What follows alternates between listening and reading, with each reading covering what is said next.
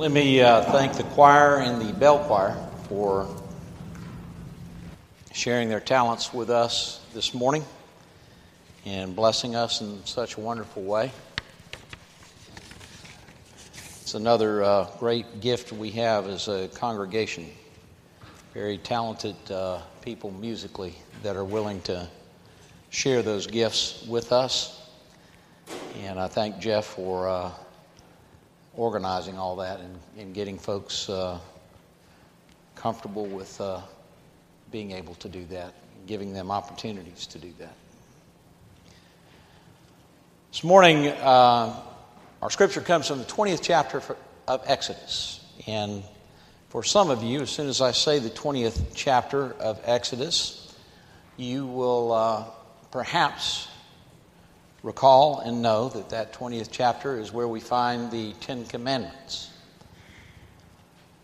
So this morning, as I am reading from the 20th chapter, and you will note that I'll be reading verses 1 through 4, 7 through 9, and 12 through 20. But as I'm reading that, let me challenge you to think about one or two things.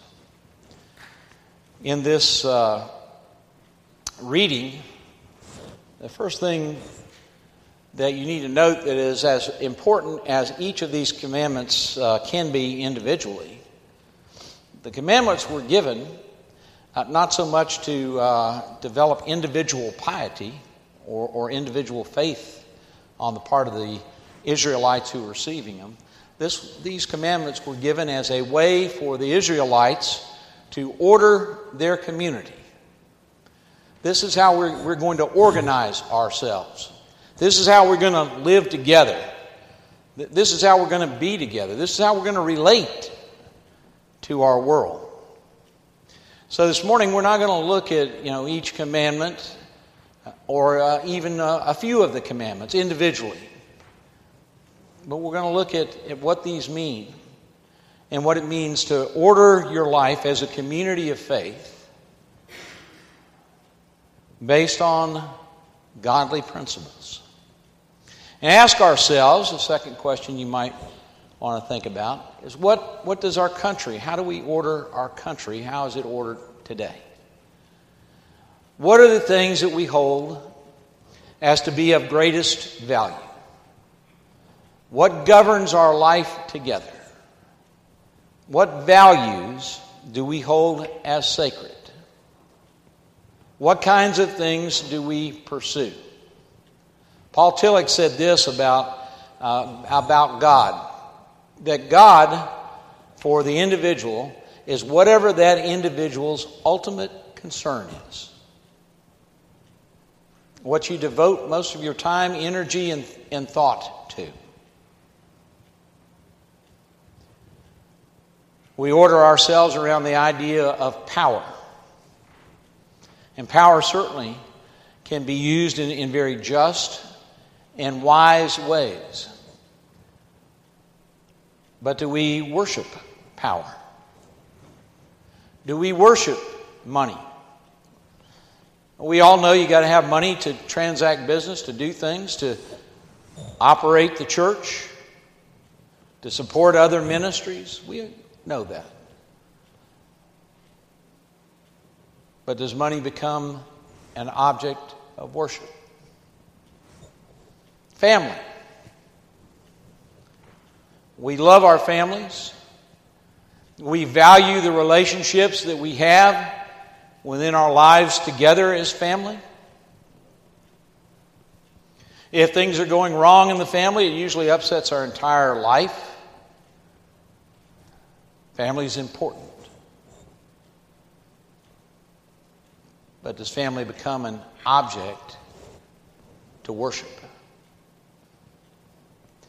Those are the kinds of things that we are challenged to think about when we look at the Ten Commandments given to a community, a people, as a way to order their lives together. So, listen to these words. Then God spoke all these words. I am the Lord your God, who brought you out of the land of Egypt, out of the house of slavery. You shall have no other gods before me. You shall not make for yourself an idol, whether in the form of anything that is in heaven above, or that is on earth beneath, or that is in the water or under the water. And then moving to verse 7. You shall not make wrongful use of the name of the Lord your God. For the Lord will not acquit anyone who misuses his name. Remember the Sabbath and keep it holy. 6 days you shall labor and do all your work. On the seventh day, the Sabbath, you shall not do any work. That's the day of the Lord. Moving down to verse 12, or on to verse 12. Honor your father and your mother, so that your days may be long in the land that the Lord your God is giving you. You shall not murder. You shall not commit adultery. You shall not steal. You shall not bear false witness against your neighbor. You shall not covet your neighbor's house. You shall not covet your neighbor's wife, or male or female slave, or ox or donkey, or anything that belongs to your neighbor. When all the people witnessed the thunder and lightning, the sound of the trumpet, and the mountain smoking, they were afraid and trembled and stood at a distance. And Moses said to Moses, you speak to us, and we will listen. But do not let God speak to us, or we will die. The Ten Commandments. Now, another question we might ask, and has been asked over the last at least 2 decades, and really far beyond that, are the Ten Commandments still relevant?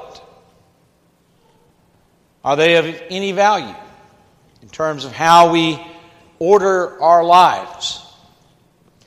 Ted Turner, founder of CNN in the mid-90s, thought no. The Ten Commandments were obsolete. They needed to be changed. They needed to be updated. And who better than Ted to update them? And so he offered 10 voluntary initiatives, basically that revolved around the principle of the Golden Rule. Karen Armstrong, more recently, has spoken, particularly in the last couple years, about a charter for compassion, a way to order our lives and to care about each other, an updated version, if you will, of the Ten Commandments, or a way to order our lives. Something that she believes all faith perspectives could embrace and share. And that if we would just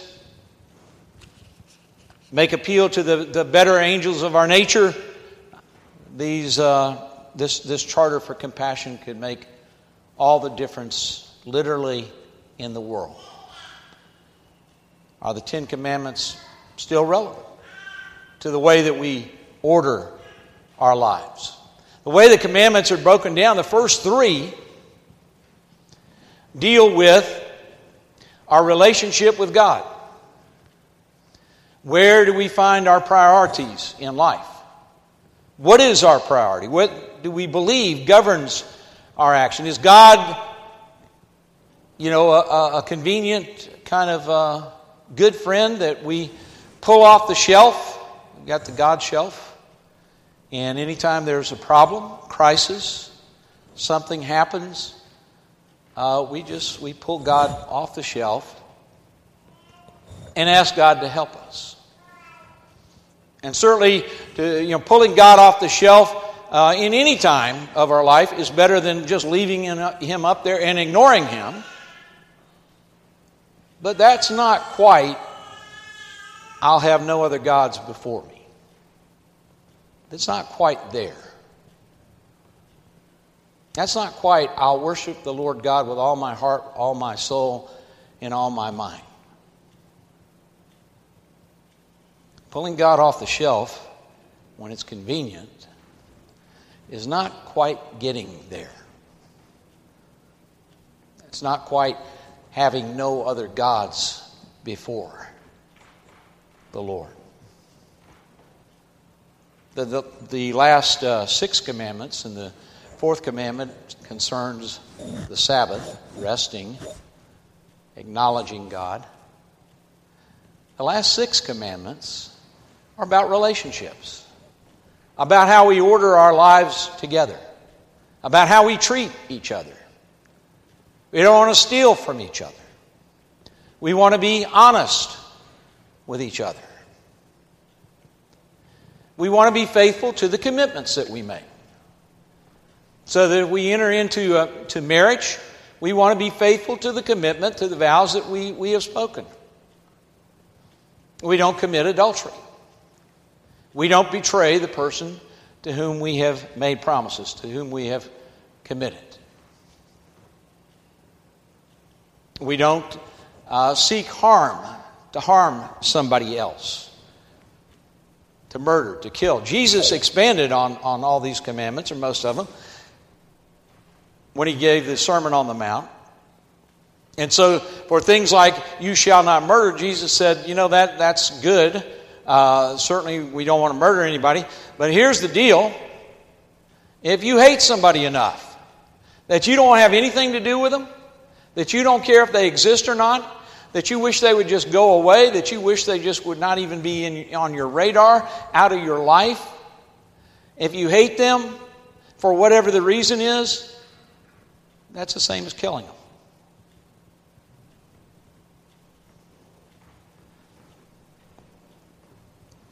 Ordering our lives around that which God has given us. Ordering our country. What values do we embrace as a country? How do we respond to other people when they're in trouble? What informs our decision to run and help, to go and help, even if we have the resources to do that? How do we make those decisions? On what basis? Our best interest?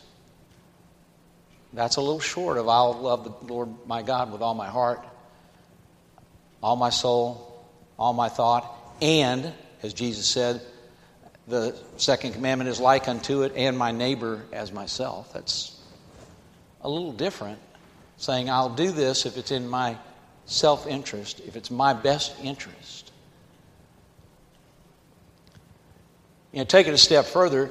If Jesus said, I did what I was supposed to do. I came and preached. I've alerted everybody to the fact that the kingdom of God is near. But this dying on the cross thing, that's a little much. I don't really want to do that. So, you're on your own. I gave you all the information you need. I'm out of here. That was in Jesus' self-interest, or would have been. But he didn't act in his self-interest. He acted in our interest, for our sakes, because of the love that God has for us, revealed to us through Jesus Christ. We all tend to embrace the ideas of Ludwig Feuerbach, who was a philosopher in the 19th century, who advanced this idea that we tend to think that God is, in the end, is a projection of our best humanness. That God is no better than the best we can be. That God is not holy and calls us to a holy standard, but that if we're pretty good people, God's got to be just overjoyed because we're so wonderful. God is overjoyed because we are God's children. But God calls us to be about far more than what we think is enough. The commandments really point us in our expression in the Christian church, to the idea of baptism. Whatever your experience of baptism is, whether you were baptized as an infant, and the stories that you know and the commitment and the things that you know about baptism have come to you through your family, through your friends, through people who were there when you were baptized, who thought it was important that you be baptized. And they shared that moment. They maybe have told stories to you about that moment and how important that moment was. Or if you've been baptized in a tradition that says we're not going to baptize you until you're old enough to understand what you're doing. And so you have memory of your baptism. You were baptized being old enough to understand. And if you understand what you were doing, and if you understand the meaning of baptism, you know that you have been called to walk in a new way of life, to order your life differently. Baptism is not, it's a beginning, but it's not an end. It's the beginning of a journey, a lifelong journey, in which you are constantly ordering your life and trying to establish your priorities based on your commitment to be a follower of Jesus Christ. And that you're struggling with that you take that seriously. It takes a lifetime to figure it out. More than a lifetime. But that's what God calls us to. To ask ourselves, on what basis, what kinds of things are we ordering our life on? What kind of things do we value? What kind of things do we count as important? When you get up tomorrow morning and your feet hit the floor, are you going to say, your first prayer out of your mouth is, "Oh my God, help me, I have overslept. I'm not going to make it to work on time. Make sure all the lights are green when I get in the car and go. Oh my God, I have to go to work another day. Oh my God, I've got so much to do. How will I ever get it done?" I said, "Oh my God, I'm going to live this day for you. I'm going to live this day hoping to be a blessing to someone else. I'm going to live this day as best as I can, doing the things that you've taught me, shown me, and called me to do in Jesus Christ. Oh my God, thank you for this day." It may just be that if you pray that prayer, you'll see smoke on the mountain. Let's pray.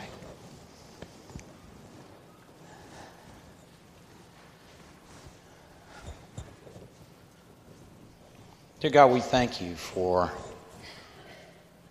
the way that you inform our lives through Jesus Christ. God, we thank you for the blessing of being able to live together in community, for the blessing of being able to point beyond our own self-interest to the needs of others. God, we thank you for that. We thank you for your great love, your great mercy, your forgiveness, all these things that we experience through Christ Jesus. In his name, amen.